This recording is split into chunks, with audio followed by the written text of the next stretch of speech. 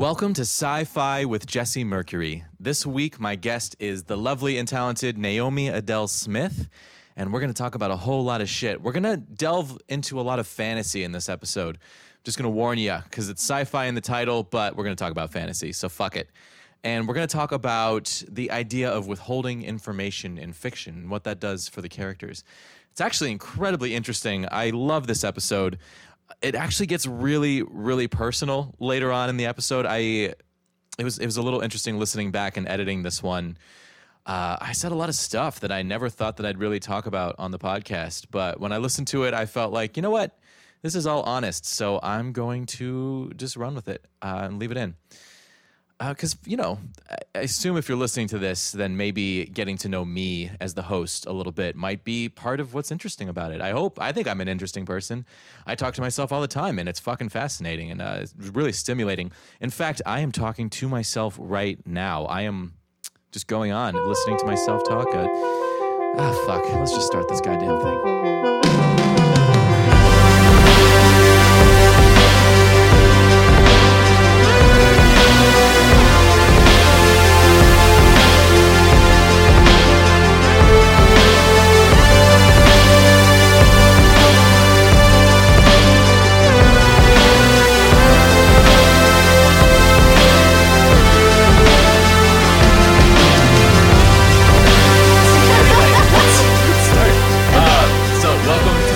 Jesse Mercury. I am sci-fi electro-pop musician Jesse Mercury, and I'm here with Naomi Adele Smith. Hello.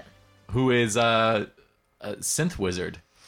Synth wizard in many groups. Mm-hmm. You're in Autumn Electric. You're like core member of Autumn Electric. You've been in that band for 5 years? Maybe 8. 8 years? Hard to say, yeah. Good God. I haven't even been alive that long. You are in the Johnny Unicorn Jam unit. Mm-hmm. Yeah. And you're also in Johnny Unicorn. Occasionally. Occasionally. You are his girlfriend. Yes. Yeah. Yeah, however that works. Yeah. I put things in him. I fed him last night. So. The reason I asked you here was just to talk about how that works, you and John. Oh. That's all I want to talk about. Yeah, no, I'm just kidding. I'm happy to talk about that. Oh, I'm in the Seattle Jewish Chorale. You're in the Seattle Jewish Chorale. Yes. And you work at a cat hotel. Right, and Puzzle Break. You're kind of the most interesting person I know. You're like the guy from the Dos Equis commercials, except you don't have a beard. Whenever people find out that right now I work at a cat hotel and at Puzzle Break, they're like, oh, wow, yeah, those are so you jobs, Naomi. I'm like, what does that even mean? Yeah, because when I met you, you were working at, I want to say InGen, but that's the place from Jurassic Park. So, Amgen. Yeah, I was... what was I doing? I was organizing their lab notebooks and archiving them. Yeah, weird job. Yeah. But you had great flexibility to go on tour, I remember. I remember being jealous. Yeah, I know. Yeah. Basically, you're always good to go on tour if you're okay with being broke afterwards. Yeah, which we are, because going on tour is worth it. Yeah, so we've played in several bands together. Well, several incarnations of the same band together. Yeah. I've played your stuff just for you. That's sometimes. true. Yeah. Yeah, you're like the only person who's done that. I want to do more of that. Yeah, me too. Yes. I keep getting offered these solo shows, so I haven't put a band together, because... Don't they know? I don't know. But I gotta say, these solo shows have been rad. Yeah. And you sang with me at the last one. Mm-hmm. And you are the vocalist on Asteroid Field, on my one song with the girl. That's you. It's you. I'm the girl. You're the girl. Yeah. You're Princess Leia in that song, and I'm Han Solo. It's really great. Yes, it's my shininest moment. Yeah, that was so much fun to record. Yeah, you came over in the middle of the day, and we got really high, and we sang to each other, and it was so much fun. Yes. That was a great experience. Oh, also, at the end of the podcast, I want to sing that. I want to pull out my guitar and sing that with you. What? Yeah. All right, maybe I should not drink so much whiskey then. I'll leave it up to you. All right. I'm just going to drink a whole bunch of black tea and be like really hyped up on caffeine, because I'm one of those bitches that doesn't drink coffee. So like green tea is my caffeine maximum. So when I drink black tea, I'm like on crack. So I used to work at Starbucks, and I used to drink like 8 shots a day, and it broke my insides. Yeah. Yeah. Yeah, that's the horrible thing about working at a coffee shop is just getting to make your own coffee all the time. It shouldn't be allowed. Yeah. You should have to have your coworker like monitor your coffee intake. Although I was also one of those bitches who's like, none of y'all is making my coffee as good as I'm gonna make it. You know? Except for like Sarah and Ryan could make my coffee for me, because it was made with extra love. But I like masturbatory lattes. I like to do it for myself, you know? Well, I no mean, one knows me like me. If Ryan and Sarah make it with extra love, that's almost as good, right? Oh, totally. Yeah. Yeah. If they were to collaborate on a latte for me, that would be the ultimate. Yeah, but it wouldn't really be masturbatory anymore. No, that would be a gangbang. Yeah. Right? Well, orgiastic. What's giastic? Orgiastic. Orgiastic. What's giastic? Orgiastic. What is the line between orgy and gangbang? Well, I think Speaking of science fiction. Okay, speaking of science, well, Robert Heinlein could probably address this, but Really? In what way? All I've read of Robert Heinlein is Starship Troopers. Oh my God. Okay, so he wrote this book called Time Enough for Love, and it is the most ridiculous book I've ever read. The main character is like 2,000 years old, only because he has really good genetics. And all of the women on every planet that he goes to constantly want him to sleep with them so they can have his babies because his genes are so good. And he's always like, no, I think, I just feel weird about it. And then they're like, come on, please do me so I can have your babies. And he's like, okay, all right. Obviously written by a man. All right. And then at the end of the book, well, near the end of the book, I think it's fine for spoilers. It was probably written like 40 years ago. Do it. He goes back in time like thousands of years to before he was born, and like bangs his mom. Oh my or like God. I think actually he was born, but he's like a little kid. Did he bang his mom on purpose? Yeah, he knew she was his mom, and they like fell in love and hooked up. Oh. Yeah. And then he goes back to his own time, and later on he clones himself, but he clones himself into females. So he has these two twin women that are clones of him. And then they're like, "Oh, you have to put your baby in me now." And he's like, "Oh, okay." So, yeah. I have no desire to read this. Yeah, this sounds awful. I don't know. Some of his concepts are really interesting, but that book in particular, because I liked A Door into Summer, mostly because there's a cat in it. That's all it takes. Yeah, that's really all it takes for me. And How there do you are no feel cats. about Sir Pounce? Tommen's cat in Game of Thrones? Oh, cats in Game of Thrones, that's an interesting topic. Yeah. There's like Arya with the cat chasing. Oh, that's like, right. as Chasing part around the of her- docks in Bravos. Part of her training, In the like books. to catch cats. Yeah. So you have to be really alacritous. Alacritous. What a great word. Anyway, so I think the difference between a gangbang and an orgy is that a gangbang, it's a bunch of people all doing one person. Right. And an orgy is more mutual, like everyone's just, mixing doing it up. It's a everyone. mixer. Uh-huh. A sex mixer. And a gangbang is more like, just sort of in line for one person. Perfect. We solved it. Yeah. So Yeah. So the theme for this episode is going to be talking about whatever random shit we want. This show is kind of just random. Yeah. Yeah. What I like about podcasting is that sci-fi is the theme, but we just go from there. So I definitely want to talk some fantasy with you. Yeah, definitely. I was gonna I wanted to talk about secrets in plot, and we're both big Robin Hobb fans, and she does this all the time. So I asked you what that. you'd want to talk about, and you recommended the plot device of withholding information. I'm like, fuck yeah, that's great. That's a great idea. And I've been thinking about it a lot.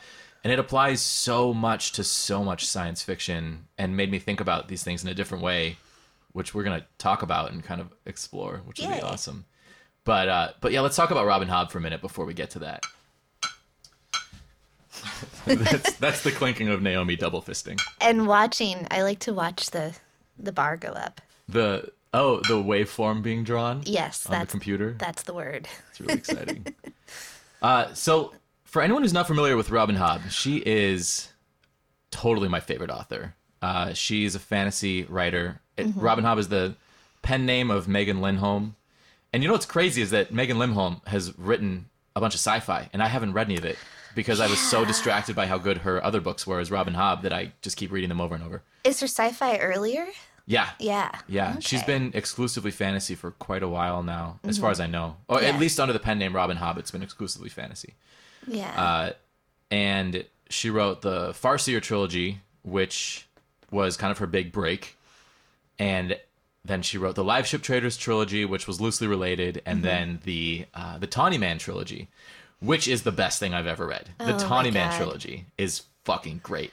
I try to explain it to people as being the intensity and emotional connectiveness of Harry Potter, but for adults. Yeah, I would agree with that. She has a real knack for character Yeah, building. totally. And the secret thing plays a big part of it. Everyone's withholding information from each other all the time. Yeah, it's For wild. their, like, Entire lives. yeah. But they think it's for everyone else's good. So, Right. Yeah, it's which like makes it believable. this whole like for the good of the kingdom, for the good of the realm thing, which comes up so much in fantasy. And then I'd say that its equivalent in sci-fi is in military science fiction. It's like for the good of the country, for the good of the state. This comes up so much in Stargate.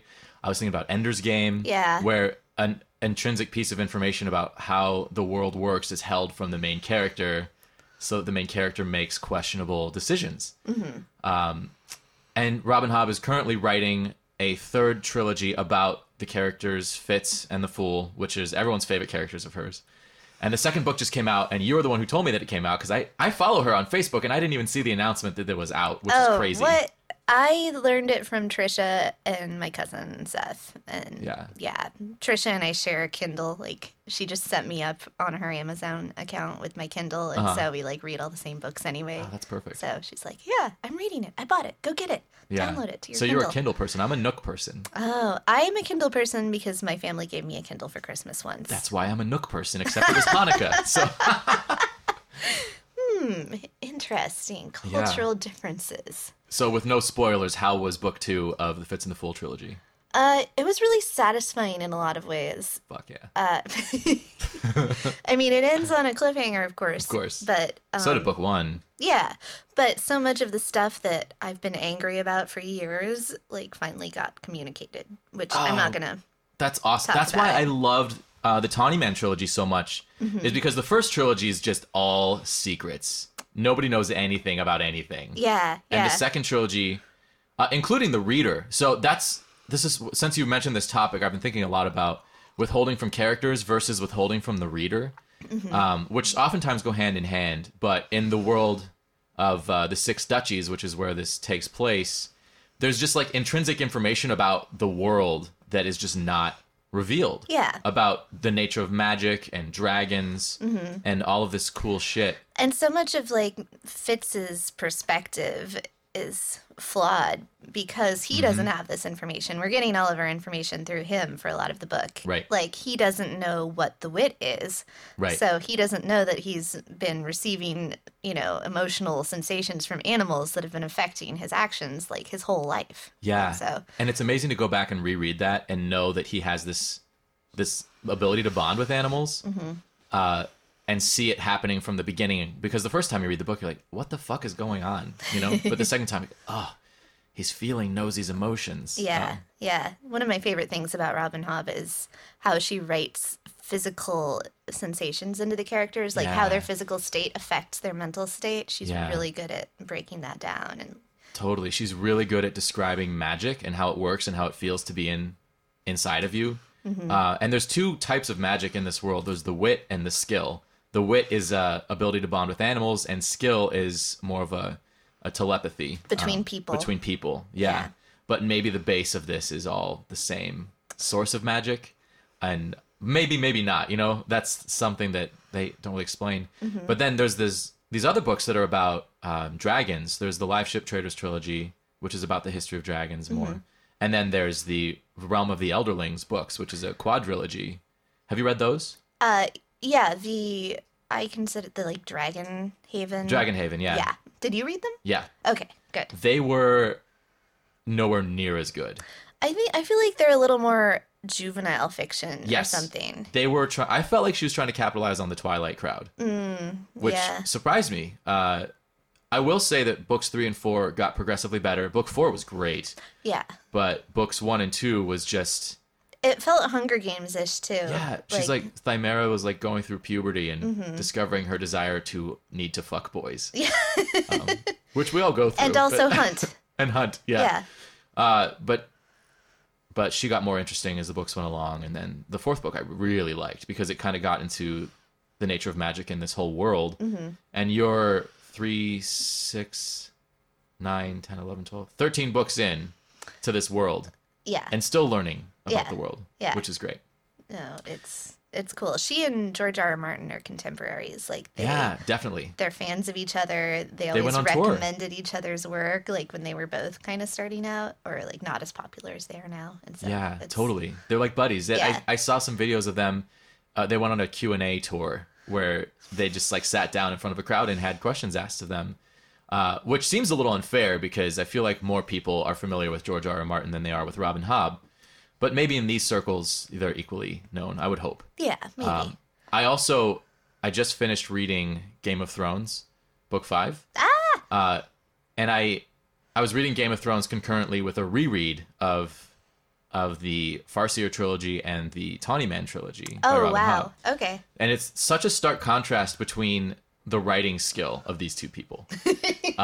Where Robin Hobb, I feel like, is one of the best writers alive. She has some poetry in her, for sure. It's amazing. Yeah. I mean, her world building, her use of language is phenomenal, touching, explosive. I love it.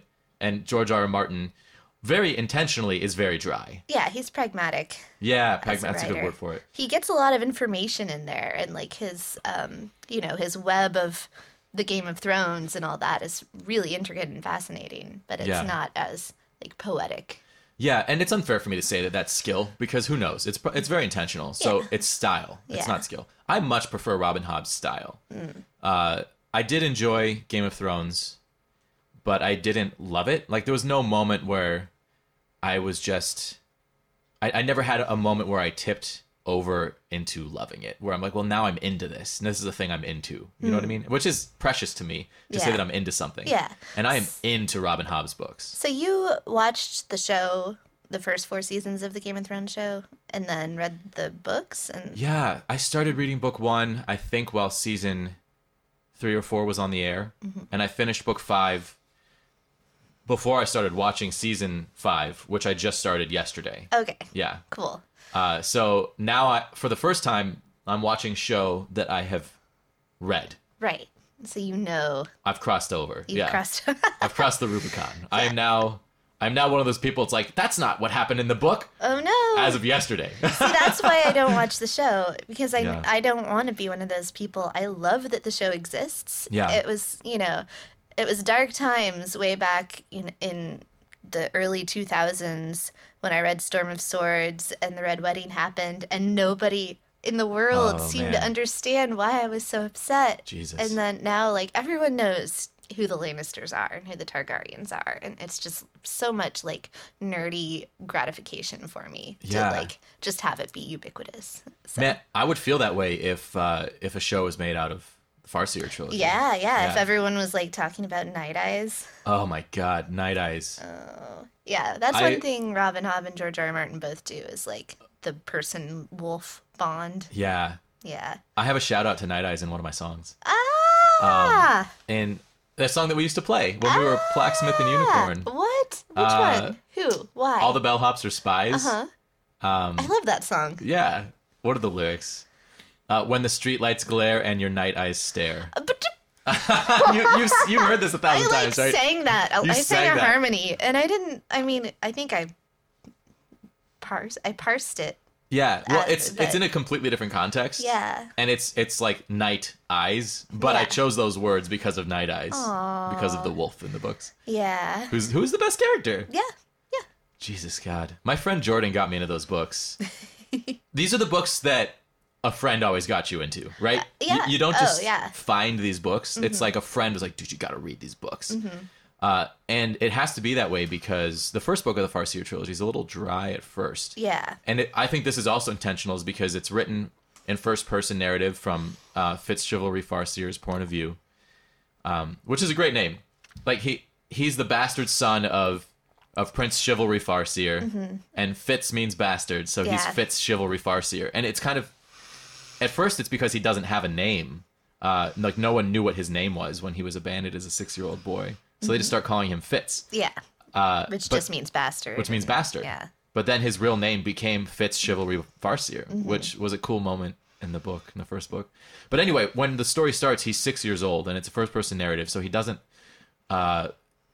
remember as well. And then as he gets older, the books become so much more fleshed out, not only because you're learning more about the world, but because his memory gets stronger. I really think that was intentional. Yeah. Harry Potter does that too, or J.K. Rowling does that with Harry Potter. Like, Yeah. the nature of the books changes as the characters get older and more mature. Yeah, totally. Which is really cool. And it's just so good. Which reminds me something. Have you heard the theory that Game of Thrones is actually science fiction? John loves that theory. Yeah. Yeah. It's really interesting. I hope that's what it turns out to be. I feel like some of the really good fantasy series have elements of sci-fi in them. Like Yeah. Robin Hobb gets into some interesting like technology and science sometimes, but It's pretty hard. Robert Jordan, yeah, it is. Yeah. Robert Jordan also gets into What did he write? Wheel of Time. Oh, right. I haven't read that yet. Yeah, it's long. Yeah. Yeah. I'm sure I'll read it someday. Yeah. I've been reading fantasy nonstop for years, and it's time to switch back to some like pure sci-fi for a while. Although I did read Hyperion Oh, and The Fall of Hyperion, Yeah. which were astonishingly good. I love that series. Yeah, Dan you should Simmons. read Endymion and I will. Rise of Endymion. I will, for 'cause sure. I think those are even better than the first Really? two. Oh, that's great news. Yeah. I wanted to take a break and go back and reread those two first because they're so good. Yeah. But so this theory about Game of Thrones is that because everyone knows winter is coming, but winter's coming because they have summer for decades, and their seasons last for decades. So the idea is that this isn't actually Earth, that this is some planet in some crazy orbit around some distant sun that has sort of parallel culture to our own, and at some point it will be revealed that this is not Earth. I don't believe this theory. I don't think this is true. I think that it's just fantasy. I think that we're in a fantasy world and the seasons are different lengths. What do you think? That's interesting. That makes me think of Battlestar. It's one of those things where I feel like it just doesn't matter that much to the Totally. story. It doesn't. Anyway, like, I mean, it would be cool if it were sci-fi, but it's basically just a plot device to have the seasons be like that. I think my theory, from what I feel Yeah. like reading the books. So, it's like with Battlestar, like the whole mythology of why they're trying to find Earth and the 13th tribe and Yeah. all that just doesn't seem to matter that much. It's more about, what's happening in the then and now. Totally. It's just richness to the world, I would say. Yeah. I remember being a kid and like all the sci-fi fantasy stuff was always in the same aisle. It's like they don't get their own aisles, Right, Like right. sci-fi fantasy is a genre, which is funny. And I just signed up for a free month of HBO Now so I could watch Game of Thrones and then cancel it. But all their sci-fi movies are sci-fi/horror. Like that's how it's arranged. So it's interesting that sci-fi often isn't left alone. Yeah. I wonder why that is. I think it's, so I just finished Frasier, and Yeah. there is a lot of nerd shaming in that show, even though I'm sure that, like, the people who write the show are incredibly nerdy. But I feel like, Like with Noel. yeah, like with Noel, mostly with Yeah. Noel, but, Yeah. just there's a lot of, like, in society still, I think there's a lot of that, Nerd shaming. even though nerds are basically taking over the world now, and not basically, but actually. So Yeah. are you thinking that like sending all the nerds to one aisle is the idea? Like let's get the nerds over there in the that's Barnes and Noble. Sci-fi, it's not a legitimate, like, its own thing. That's just sci-fi fantasy, that bullshit that people who don't care about real stuff read. Interesting. That's I don't know anything about the industry, so this is just off the top of my Yeah. head. But Well, it's funny because I love them both. I am the target market. Yeah. And I love them both. me too. I'm happy to have them mixed together. It looks Yeah. just like my bookshelves. I would So- love to read some sort of like fantasy novel where there's people with swords and shit, but they're in space. I have what am I? I'm just a describing series Star for you. Wars. It's Star Wars. Star Wars is like that. Yeah, Star Wars is more fantasy with ships. That's exactly what we talked Yeah. about in the last podcast. Is that I I think that it's very much a hybrid of sci-fi and fantasy. Yeah. I read a series, I'm trying to remember the author's name, but the first book is called The Dreaming Void, and it's hardcore science fiction, like I would say it's medium to hard sci-fi, but there's a whole thing that happens in it that's just pure fantasy too. Like there's a separate part of the story where there's just a fantastical aspect of it. And so I recommended, I thought it was really good. Cool. They also, my favorite concept that they had in the book was a way of existing as a person where you can be a multiple. So instead of just having one body and one mind, you have one mind, but you have like as many other bodies as you want. Cool. And you're linked, your mind is just linked up with all these other body brains. So you're all being controlled by the same mind, but your other bodies can go and do work for you. Or so it's like the Borg almost. it's really interesting, but it's like willing. Like you don't recruit people against their will. You just like happen to get a body. What's this called? This was called The Dreaming Void.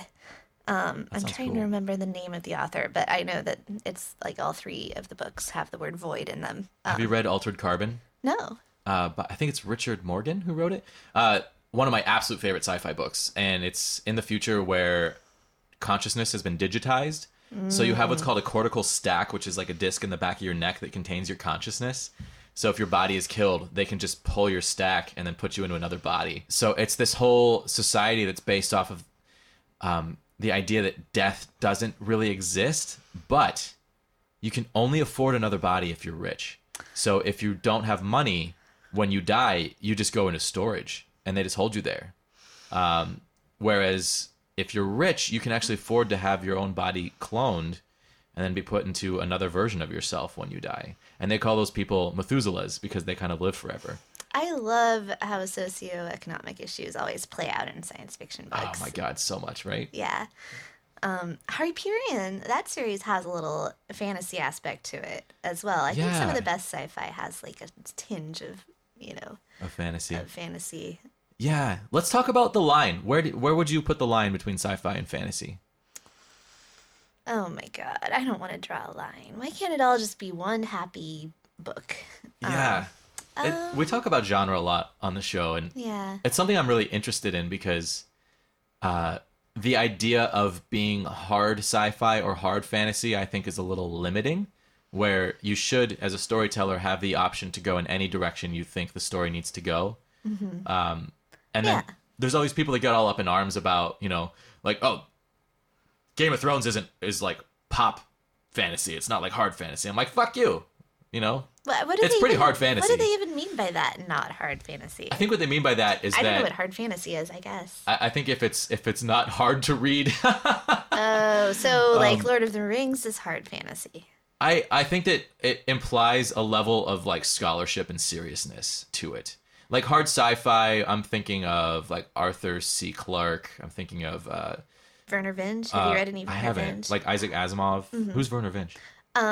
You should read Werner Vinge. Okay. I'll just say that. I think your audience would agree.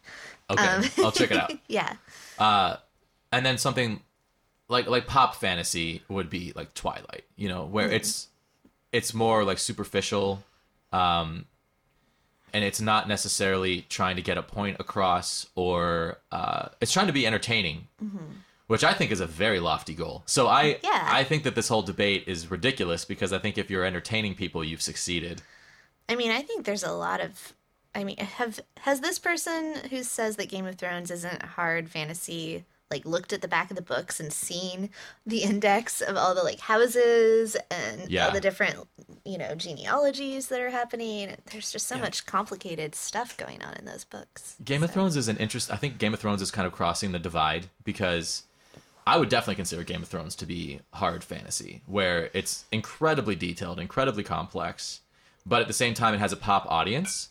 And I think that it didn't used to. It didn't used to. Right, exactly. And that's where it's crossed over. So I think that there's this weird idea that if something has reached a pop audience, then it's no longer like hard literature, which is so silly. Yeah. It used to be, I remember back in the day, I could be sitting on a bus, and if someone was reading a George R. R. Martin book, we would like immediately become friends. Like if Cool. we were both reading George R. R. Martin, and now everyone's reading it. But Right. like in 2003, you're like, oh my god, a kindred spirit. You're one of the only other people I've ever met that Wow. knows what's going on here. And now it's everyone. It's And now, everywhere. You see it yeah. on every bus. Yeah, Yeah. every person on every bus is reading it. I think Yeah. that I know of. So why does our society diminish things when they become popular? What's the deal?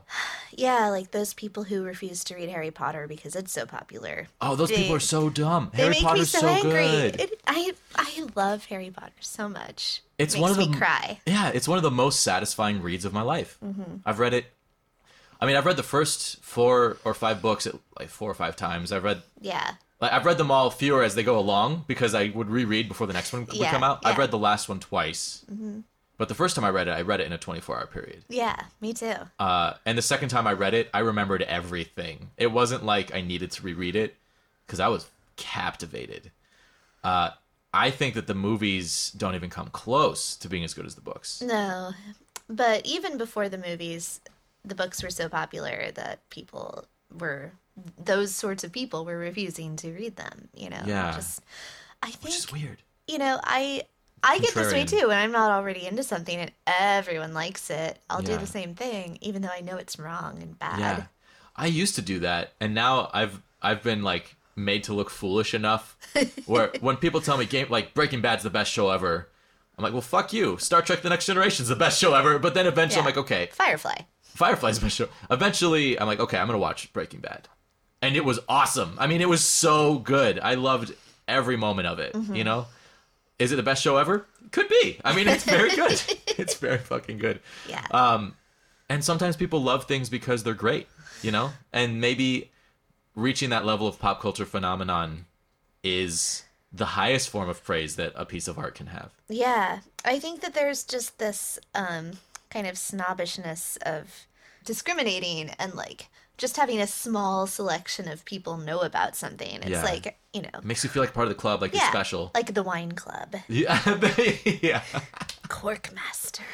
Oh, God, I love Frasier. I love it so much. Have you seen Lego Frasier?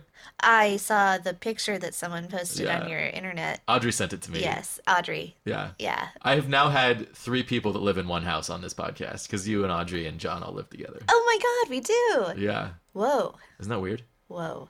What other Oh. roommates you got? Sarah. We get Sarah on here. Sarah's in Berlin right now, That's right. She's visiting Max. visiting Max. Yeah. I love Max. Yeah.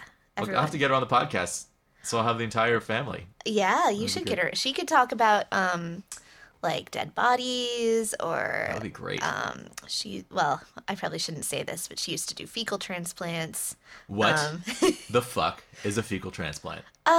For people who have like really bad like Crohn's or that kind of thing, like horrible bowel issues. Yeah. There's bacteria in good poop that they need that they relief. don't have, and This is much better than I thought it was going to be. yeah, and so like they get they've been like doing experiments with this for a while now. So the UW has a program that was doing it, where like they put people's poop who have good poop into people who don't have that bacteria. And Nope, that's what I was afraid of. Yeah, yep. That's what I was afraid of. I'm sorry, it went there, and so, So yeah. you were literally putting someone's poop into someone else. Yes. I mean, it's a great idea. It's brilliant. Yeah, and it will help their horrible condition. And my initial revulsion is something I will be embarrassed about later when I think about this. No. I mean, it makes. But anyway, so she could talk about that. She's also she's about to start grad school and do Masters of Public Health. Wow, Yeah. So that's pretty cool. yeah, no, she's awesome. Um, I hope she drags Max back here with her. I know that'd be great. Yeah. Yeah, Max was our guitarist for a while Yes. in the Johnny Unicorn Jam unit. He is still our guitarist Still is. forever. Used to be and still is too. I own. By the way, I own people that I do music with. So you're Oh. like one of my songwriters. Cool. Yeah. Well, that's nice. And you're also my drummer. I'm your drummer. Yeah. Yeah, I think that's when you and I sync up best is when I'm playing drums, because you, as a synth wizard, you're playing like the bass part, the lead part, the chords, and singing. Yeah. I'm using all of my limbs. All of your limbs and all your brains. Is the voice a limb? Yes. Okay. And and then I think like I don't know, we have very good we have a very good musical connection where we sync up really well. Yeah. Which is fun. Asteroid Field is That's the proof best. of that. Proof of that. Yes. It's very romantic. Let's talk about withholding information in sci-fi. Okay. As a plot device. I want to bring up some examples that I thought about since you recommended this. Ender's Game. Have you read Ender's Game? I have. It hasn't, not in a long time, but I read all of the, like, Ender's Game, Speaker for the Dead. Oh, great. Yeah, they're so good. Yeah. So in the first book, this is a spoiler, and I usually am, I'm a little, so I hate spoilers. I hate when people spoil things for me. There's a statute of limitations. Yeah. Like, you know. I haven't been too careful on this show about spoilers, because I feel like if the episode's like, yeah, it's about Jurassic Park, then you can go into it knowing that you should have seen the movie. But in this case, spoiler alert for Ender's Game. Just skip a couple minutes later in this podcast if you haven't read this book. But in Ender's Game, you have this kid who is being trained in battle school to basically to lead attacks. And then he's doing these virtual reality attacks against the Buggers, which is this insectoid race. That's not the name that they have for themselves, like this derogatory name that humans have for this race. And at the end of the book, you find out that he actually destroyed their homeworld when he thought that he was doing a virtual reality simulation. So the entire story, the information that's withheld from him is that all of these simulations he's doing are real. And everyone around him who is an adult knows this and are training him to commit mass genocide. And then he succeeds, and they win the war, and then he finds out that he's done it. Man, that gave me tingles, that explanation. I know, I get tingly just thinking about it. It's a brilliant book. It's a classic for a reason. I love that this is turning into a book podcast now. I know, this is great. I love that. It's fantastic. This is like fantasy with Jesse Mercury. Yeah. So, the idea that someone could be forced to do something against their will due to lack of information can be taken to its extreme in the sci-fi setting, because then you can get to the point where like he's committing a Hitler-esque act, and he's a very intelligent, special, clever young boy, and it's really fucked up. Yeah, like he's conscientious. Yeah. And Ender's Game, the actual game, is this virtual reality game that's based off of his subconscious that he plays. And it's kind of a way for the adults to monitor him and kind of figure out what's happening in his mind. And it reveals a lot about his psyche. So you learn a lot about Ender during the book, and you know that he would never willingly commit mass genocide when he does it. And you also are kind of clued in before it happens that it's real, based off the way that the adults are acting, because it's really well written. Yeah. By Orson Scott Card. Yeah. So it's an incredibly effective book. But that idea that the main character doesn't even know what he's doing is so frustrating. And that reminded me a lot of Lost also. I never saw Lost. Oh, interesting. Lost is definitely a sci-fi show. Anyone who tells you otherwise is wrong. Okay. But all these characters are trapped on this island where all this weird shit is happening. And none of them really know what's going on, but they all have to make decisions about what to do and how to survive. And they do it with no information. I'd say Battlestar Galactica is very similar in that way also. We're kind of living in this time where most of our pop culture, like TV, sci-fi stuff, is like dystopian, like we don't know what we're doing, but we're pushing forward anyway. Yeah. Well, and it's kind of mirroring society. It's like in the sense that we get our information from horribly untrustworthy sources all the time, and who knows what's actually going on out there. Yeah, absolutely. And so we have to make all our decisions based on pretty much nothing. Yeah. Real. And I think that's like the point of these stories, is to point out to you that you're doing that on a daily basis. Yeah. Creepy. Yeah. That's why I like this idea so much, is because that's what I've taken from it over the years. The idea that everything that Ender was taught in his battle school prepared him to commit mass genocide.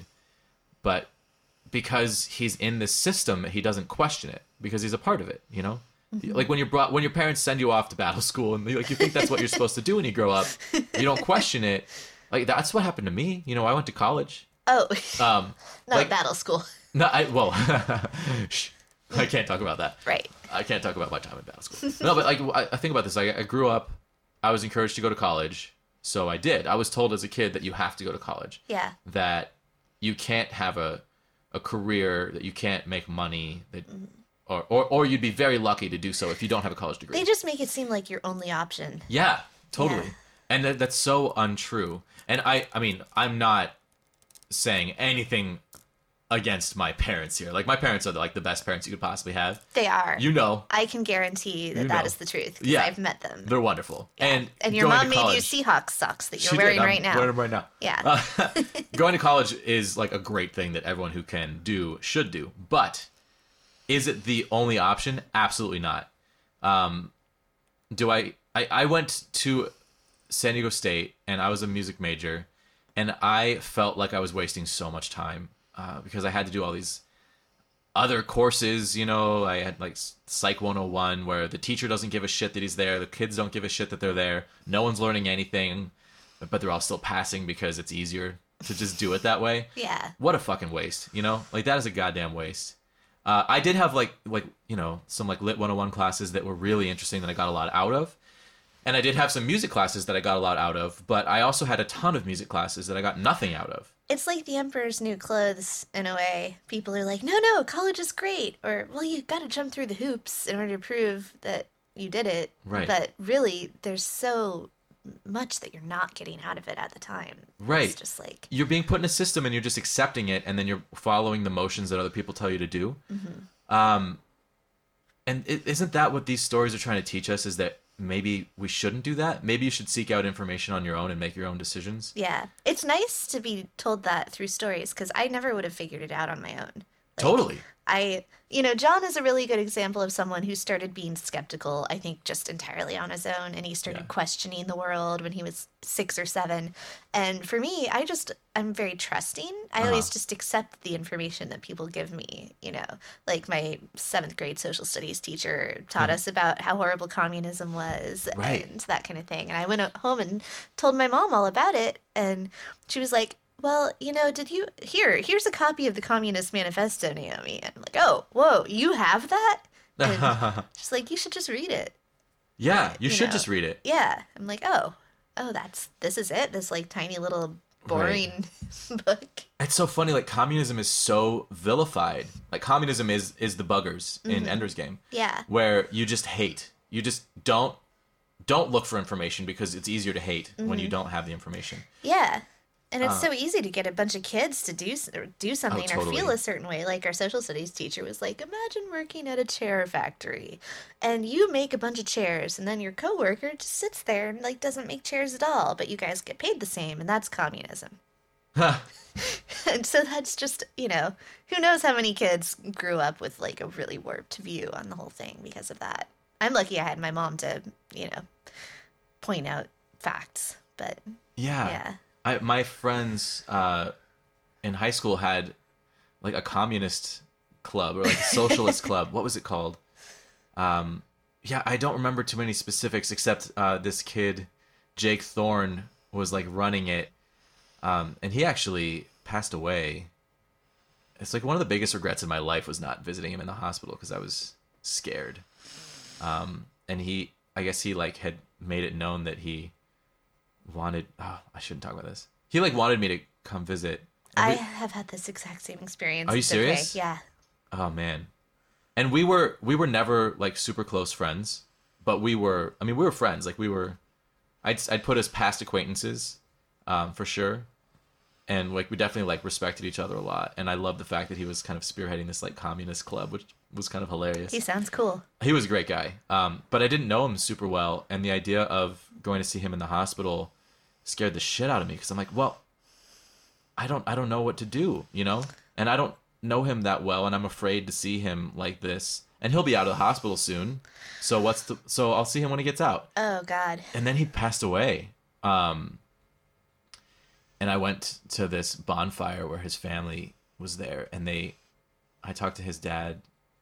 I think it was his dad who told me, like, Jake really liked your music, and he just thought you were such a nice guy, and he really liked your friendship. And I almost like lost it, because the finality of what had happened was so shocking, because I really assumed that he was going to be fine. Yeah, You know? yeah. Even when you have all evidence to the contrary, it's really hard to accept the fact that someone's about to die.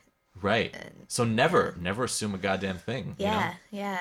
For a while after that, I would make sure to tell my parents I loved them every night before I went to sleep, because what if I died in my sleep, you know? Yeah. I mean, and the important thing, not for your friends, family and friends, but, for you going on is that you did learn something and it made you Yeah. appreciate life more. Yeah, totally. And you think back to this person and he makes you like have a better life. Yeah. For sure. Every time something like this happens, it just makes me do more with my life and my time, you know? Yeah. Like my other friend passed away, Brian Osper, who was a brilliant guitarist. The first band I was ever in, he was the guitarist. Have I seen pictures of that? I don't know. Okay. I don't have many pictures of that. Mm-hmm. It was called The Sprawl, and I played drums. And the first time I ever saw marijuana was our first band practice. I didn't smoke it, but I saw it. I was like, what am I getting myself into with these hooligans? Chad Deal was in that band, and then Brandon Guthrie joined later on, who was my neighbor.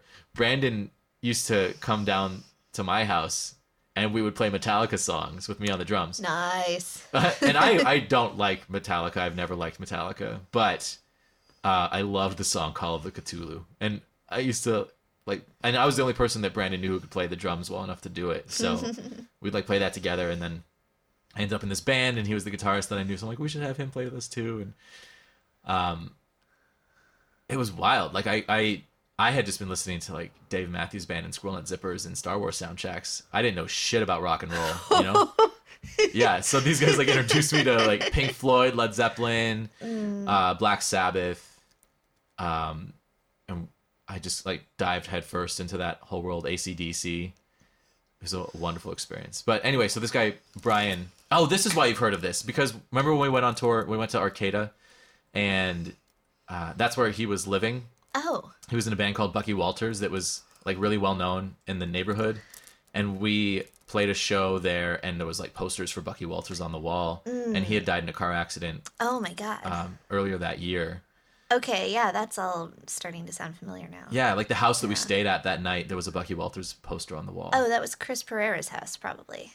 that Like, sounds he right. set up the show for us. He's a big music guy in Arcata. Yeah, that was the night where we went to stay at someone's house, and she's like, well, who wants a joint? And everyone got their own joint. Do you remember that? Oh my gosh. It's really funny that the first time you saw marijuana was at your like first band practice. Because the Yeah. first time I ever tried to join a band, like outside of school, I showed up just to do backing vocals for a few things. And that was the first time I saw marijuana too. Really? I was like 20 in college. And Yeah. I didn't smoke it or anything. I was like, whoa, that's what happens at band practice? I think I was a sophomore in high school, and I didn't. My first time I ever smoked, I was like a junior, so I waited a little while. Yeah. But yeah, he passed away, and he was one of the best musicians I've ever known or played with. He was like an absolutely like touched guitarist, where he had it, you know. Yeah. And also just like a brilliant human being, just like wonderful, caring, loving guy who was just so fucking cool. And I was just like such a nerd, you know? Didn't know shit about anything. I'm like, why are these guys playing music with me? I don't belong here. I gotta try to be cool so I could hang out with these guys. But he died right before I released Time Child, and it was kind of why I pushed myself to make this music video, is because I wanted to do something, you know? Because you never know how long you're going to be around, and if you feel the need to do something, then you got to do it right the fuck now. Like, Yeah. you got to wake up and just do it. Do it. Yeah. Yeah. I don't know. I like kind of treasure the memory of Brian and of Jake, because it like shapes who I've become and what I do. Yeah. What was your story with your friend? You said you had a very similar story. Yeah, it was actually someone I dated for 2 years. Holy shit. in college. His name was Trevor. And I need to show you some of his Star Wars fan films. Yes. Because they're hilarious. Oh my God. He wrote one called Lumber Jedi that I saw before we dated. I saw him, I met him because he was playing trombone in a production of The Wizard of Oz in Port Angeles, where I went to high school. And it was like right after I graduated high school. And he was the only tromboner. There were a bunch of like... so romantic. Yeah. There were a bunch of other trumpet players, and I ended up like finding his name and emailing him afterwards to tell him that he did a really good job being the only trombone player and like holding holding it together despite the fact that he was the only one. And we corresponded and ended up dating for a couple of years. And he got me into Robin Hobb, and he got me into George R. R. Martin also. Wow. And probably like multiple other things that I don't even remember now, but those are the two most important ones, especially the Robin Hobb. Yeah. He was the one that brought Assassin's Apprentice and was like, you have to read this. I just finished these. They're great. And, but after we broke up, he ended up getting cancer. And Wow. I was in my like, we just broke up and I don't really want to see you because we broke up. I'm like, I need my space. Yeah. And Which so, is a very valid thing to feel. yeah, but I also wanted to stay friends with him, and he wanted to have my friendship, and I would like, withhold. I'd see him less than he wanted, and then when he got cancer, I didn't visit him as much as I should have, and I felt like awful about it afterwards, because he did end up having like this 2-year battle and then dying, and he was just an amazing person. Even though like I was a dick to him, he like never said anything bad about me ever, and just always was like really nice and loving to the very end. And so he like shapes a lot of my personal choices. Just the fact that I'm like, would Trevor be into this? Would Trevor like John? Trevor would definitely like John. It's hard to make choices when you're young that are the wrong choices that then resonate into your adult life. That's exactly how I felt about Jake. Like I made the wrong choice, and it was an irrevocable choice. Very. Yeah. Yeah. Where, how easy would it have been for me to go visit him? So Yeah, easy. yeah. So easy. Seriously. And the only thing stopping me was this ridiculous fear that I let stop me. Yeah. Which is a shame. It's awful. But yeah, we learn and grow. Your story, I had testicular cancer a year ago, and having cancer is like the most bizarre experience ever because everyone instantly treats you so differently. Oh. I bet. Yeah, in a way just that I see. Like they think it's almost contagious or something. Yeah, it's the way that I treated Jake, where I was afraid to see him because looking at your own mortality is terrifying. Yeah. And seeing someone that you know is vibrant and healthy and very similar to you going through something like that is terrifying. Because it makes you feel like you are vulnerable, so you avoid it. Yeah. I think that's which is like an immature reaction, but we all have to be immature before we get mature. Yeah, absolutely. So I can't like blame anyone for feeling that way because that's how I felt. And it was interesting to then be on the opposite side of it. I thought about Jake a lot when it happened to me, and my cancer was not very serious at all. Well, it's still cancer. Yeah, I had surgery, but that was it. I didn't have chemo. Mm-hmm. I was back to work 2 or 3 weeks later. It really shook me up, and it really like changed how I felt about life. And that's why I got my tattoo. Like I have 30 tattooed on my arm in Klingon. This happened right before my 30th birthday. Oh my God, Klingon. Yeah. I've told you that, right? No, I don't. Oh my God, it's so beautiful. Yeah. Why is Klingon lettering so pretty? When I had surgery, I had a testicle removed, and I decided that I wanted to add something to my body because something had been taken away. And that's like, and a tattoo was, what I wanted to do. And I'd never wanted a tattoo before. I'd never thought of anything that I'd want permanent on me. But then what I realized is that I wanted to mark the moment because it was my way of saying to myself that, because when you have cancer, the fear is that it will come back. And I had a very difficult time getting that out of my mind. Yeah. Because I had the option to do chemo and chose not to because 80% of people with testicular cancer will never need chemo. And it's such a rough process. And it's such a rough process. But if you do it, then it's kind of an insurance policy that your cancer won't come back, because Right. the cancer often spreads to the lymph nodes of your stomach. But in that case, the solution is to do chemo. So it makes sense to me that if chemo is the outcome of getting cancer, I'd have to do it either way. So why don't I just wait and see if I need it? And so far, so good. I get checked constantly, and there's been no other signs. So it's been a year. Very good chance I will not need to do chemo, which is good. awesome. But if I do need to do chemo, I feel pretty prepared mentally, There's which all is sorts bullshit. of, Like I said, as soon as I said that, I'm Yeah. like, fuck, I have no idea what it would be there's like. all you know? sorts of fun wigs out there. Yeah, Yeah. totally. And I have a friend who's been through chemo, and it was incredibly hard on her, and she's doing great. She's very healthy now. I think, are you talking about Carrie? Mm-hmm. Because she's talking about cancer at Ignite Seattle Really? this month sometime. Really? And I heard about that. I don't know her very well, but she was at the video shoot for For Relativity. For That's right. Relativity, You were yeah. also in my music video. so yeah, so Yeah. that's And you were in Time Child, too. I think you're one of the only people who's in both. oh, heh. Yeah. Notoriety. Yeah, so that's like the most time I've ever spent with Carrie, but she's a really Yeah. cool person. And then I saw on Facebook that she's doing this talk at Ignite Seattle about cancer, and I didn't realize she I was a didn't see cancer that. survivor. Yeah. So that's the only reason why I felt like it was okay to say her name, because she's like associating Yeah. herself with that. But yeah, she we was should- really helpful when I went through this, like, because she went through like the real deal, you know, like, whereas I said this to her and she's like, yours is the real deal too, but mine was the real deal, and that it was a thing that happened, but hers was like what you imagine cancer being like, where Yeah. mine was, I think when people think of cancer, they don't think of just having surgery and then being okay right after. Yeah.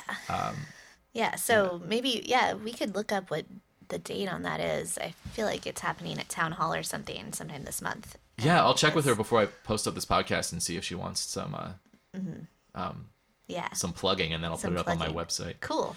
But yeah, people look at you totally differently, and it's really awkward where you see like a difference in the way your friends look at you. And I have so many wonderful people in my life that it was more kind of the fringe people in my life that found out about it, that looked at me differently. But I felt like my real close friends, most of them were like so wonderful about it, you know, and like so supportive. I always just forget about it.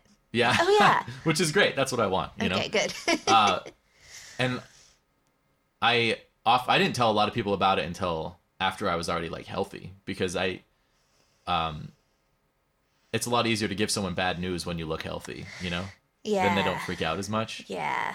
But every once in a while I'll use it as like I went on this date with this girl who was really annoying me. She was just ridiculous. Like, she was talking about God, I hope she never listens to this. I hope she does. She was basically talking about the fact that, hey, Miles. Hey, Miles. Miles is here. Yes. Miles is a dog, for everyone listening. He's also an engineer. Yeah, he's the audio engineer for this podcast. Yes. Which is why it sounds great. I thought it was a little rough myself. Good one. Sorry. So we went on this date, and she was talking about how she's always broke, but she doesn't want to be a part of the system, so she doesn't want to get a job. I'm like, this is ridiculous, you know? She does like freelancing for money, but she doesn't get work. So I was just really frustrated by the whole thing. But then she kept talking about how hard it is to be a single mom and to, She's a mom. yeah. I'm like, you need to make some money for your kid, you know? Yeah, seriously. Like, you need to, like, we all live in this country, and we all want to be artists, right? Yeah. And you just got to make it work. You Yeah. got to find a way to make your life work. Yeah. I work at a cat hotel and Yeah. at a live action room escape game, and then in my spare time I get to do stuff like be directed by you in a music video, which Yeah. by the way was like one of my favorite creative experiences. Oh, really? Yeah. Well, that's awesome. Yeah, you did a great job on that. You so- did a great job. No, in that. you did a great No, job you did a on great it job. and in it. So this is like one of the only times I ever did this, but she kept going on about how hard her life was. And I've had some hard shit happen to me. And at one point I was like, I just had cancer. Yeah. And I like the look on her face just like dropped, you know? And I couldn't help but like smirk a little. It's such a horrible thing to do, but I Not couldn't really. help it. I mean, you did just have cancer. Yeah, and yeah. I'm one of those people where like every time something bad happens to me, I do go through my period of depression and I do go through my period of struggle with it, but I always pull myself out of it. You know, I always make the decision that I want to be happy and healthy and productive, and then you just fucking do it. You know, just do it. Yeah. There's nothing that can stop you from being happy, healthy, and productive if you decide that you want to. So all like talking to her, everything that was in her way was something that she had control over, but she was choosing not to. And I know that people get stuck in that, and it's really easy to get stuck in that. But I think it's also because people don't know that there is an option to get out of it. I feel like they're missing, like, you know, the information or the belief that they can get themselves out of it, which I feel like, you know, that's very true. They can't help that, you know, they can't, you know, you're lucky because you know that you have the control over your own mental state and that you can like change how you feel about things with process. But a lot of people don't have that knowledge, like, and you can't do it if you don't believe it's possible. Well, it is something that I think can be learned. I've been through a couple of like serious depressions that lasted for, like, when I was a kid, I was depressed for probably at least like a year, maybe 2, where you don't realize that you're depressed. And then after I had cancer, I was depressed for like 4 or 5 months. But like legitimately in a depression where like you see the commercials on TV of like the little cartoon man who looks sad and he needs a pill. Like that kind of depression where everything is bad. Yeah. Like I was a bitch to be around at work because I was upset about so much stuff and I was complaining about it constantly, and then everything got worse at work because I was upset. Negative energy. Yeah, negative energy. And a ways into this, I had this weird epiphany. I was like, oh my God, I'm depressed. Like, I had cancer, and now I'm depressed. And I started laughing because it was so normal. Yeah. Like, this is so normal. I'm a person and I'm normal. Yeah. And then it was like gone, like in the snap of a finger. It was wonderful. It was a really cool experience to have. So now when I start feeling down, just the self-awareness that maybe I'm depressed and that's okay. Yeah. Really helps it go away. There's so much shame involved in being depressed and being unproductive. Like, there's a very big stigma about mental health issues still. So I think it's important to be like, it's okay to be depressed. You know, you don't have to beat yourself up over it. It's nice if you can pull yourself out of it, but it doesn't make you a bad person. Right. Absolutely. It makes you a normal person. I think like every single especially person. Especially in America. Like, yeah, totally. What percentage of Americans are depressed right now? Like all of them? Yeah. Because we're not taught to value ourselves, which is frustrating. You know, it's interesting that you chose to remain, to like keep people ignorant of your cancer until you're healthy, because that's like an information withholding thing that happens a lot in fantasy and sci-fi and like in real life, especially with health problems. For some reason, people always seem to want to protect those around them from knowing about their horrible health problems. I think that's because people with health problems are treated poorly when they divulge that information. Like I mentioned this briefly on an earlier episode of the podcast where I've had some really bizarre health problems in the past, which I still deal with. Like I've been diagnosed with fibromyalgia, which is kind of a catch-all diagnosis for you're in pain every day. Yeah. And it's one of those things where when it first happened, like this was the time where I first was introduced to the idea of your friends treating you differently when you get sick. But this was back in San Diego, and I didn't, and I my whole social circle was gone, you know? Like I couldn't go to my job anymore. And my job was at San Diego State because I was doing like recording for the music building.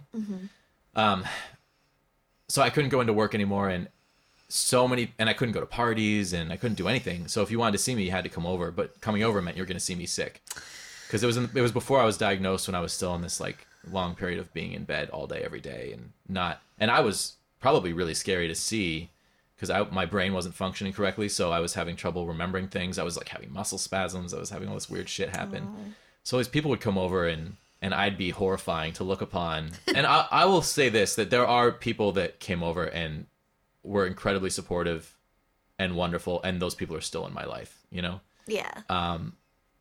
But so many people that I lost touch with when I moved to Seattle, I lost touch with before I came here, because it was like during that period where I just kind of vanished from everyone's life. Mm-hmm. And it's weird. It's like I've talked to people who didn't know me that well and don't really know what happened. And they're like, you just vanished, you know? Like you're just you're just gone. You like cocooned and came to Seattle and butterflied out as Jesse Mercury. Yeah, that's exactly what happened though. Yeah. Yeah. I came here with a new perspective on life and just kind of wanted to be reborn as a better version of myself. And I look at, you know, my stage persona as being this ultimate version of myself. Last time I set up dating profiles, I did it as Jesse Mercury instead of as Jesse Plack. Did you find different results? Very different. I also signed up as bisexual instead of as straight, because I don't feel like anyone can ever really know what they are. I think the idea of picking a sexual orientation is very limiting. It's like picking a genre. Just be what you want to be in the moment, you know? Yeah, it really bothers me when people put me on the spot about that kind of thing. Or, you know, and it was in a perfectly friendly way, but I met someone recently who when she met anyone else, she would ask what their preferred pronoun was. You were there for this. Yeah. And I was like, well, I've never had to answer this question about my preferred pronoun. That was awkward. And like, do I have to pick one now? Can I think about it for a while? Can I go with Shim? Can you just call me Naomi? Yeah. And with sexual orientation, it's the same. Like, if you have to pin me down, I'll say I'm bi, but I'd rather just, you know, it's like you love whom you love. Totally. You love. And you love who you love, whom is around. It was, I made that choice to not be me, to be my ultimate me on my dating profile. This sounds like a personal trainer, like a Nike or maybe a Gatorade. Yeah, which is funny because I'm not that person at all. But I am very interested in being like the best version of myself, but not in but in a very sincere way. Yeah. In a way where like being the best version of myself means like sometimes I go out and I party and I enjoy every moment of it because I think that's important. But then now I did it kind of as a lark, but then realized that it might be true, you know, like that I stopped thinking of myself as a straight male after that. And I've only been on, this did bring about like one date with a man, which I surprised myself with, but I had a great time. I was really into this person and I wanted to go out again and we didn't because of him, not because of me. Oh. Yeah. That makes me sad. Yeah, it made me sad too. But, you know, all of my relationships have been with women, and I think that maybe that's something that scared him off, is because he felt like I wasn't serious. And who knows if I would have been, you know? I don't know. Yeah. I think part of the excitement of it was the fact that it was new and different. Man, I'm like revealing all of my deepest secrets on this podcast. It's crazy. You're just like bringing this out of me. What's happening? Everyone has stuff. Yeah. Yeah. Yeah. I'm really enjoying hearing about all the different things that have made you who you are. Okay, we're going to pause right there. I'll bring you the rest of this conversation next week in the next episode of the podcast. And it stays just as fucking awesome, if not maybe even more so. I had so much fun talking to Naomi. She and I have known each other for years. We've never sat down, just the two of us, and had a conversation like this before. And it was so fun and awesome and satisfying and great. And I just feel like I know her so much better. And it's great that I get to invite all of you into this conversation as well to listen and enjoy. We talked about our friend Carrie, who's giving a talk at Ignite Seattle. That's happening on September 17th at 7 p.m. and 8 p.m. I don't know. I'm looking at the page. It says 7 p.m/8 p.m. at Town Hall, Seattle. I don't know what that means. It's happening at 7 and 8 p.m. There's some sort of rift in the time-space continuum, and this event is happening at 2 hours on the hour. Someone used a time turner. I don't know what's happening. Tickets are $5 at the door. But I will say, if you remember Lindsay and Randy from my episode last week, the three of us are performing at Sketchfest, also on September 17th, also at 7 p.m. So in the spirit of not withholding information, I'm telling you about both, and then you can make an informed decision about what you want to see. Or you can stay home and jerk off all night long, and that's free, you know, whatever you want to do. So that's going to be it for this week's episode. Come back next week. Naomi and I are going to play a live version of Asteroid Field, and it was pure magic. You're gonna want to hear that. We'll see you then.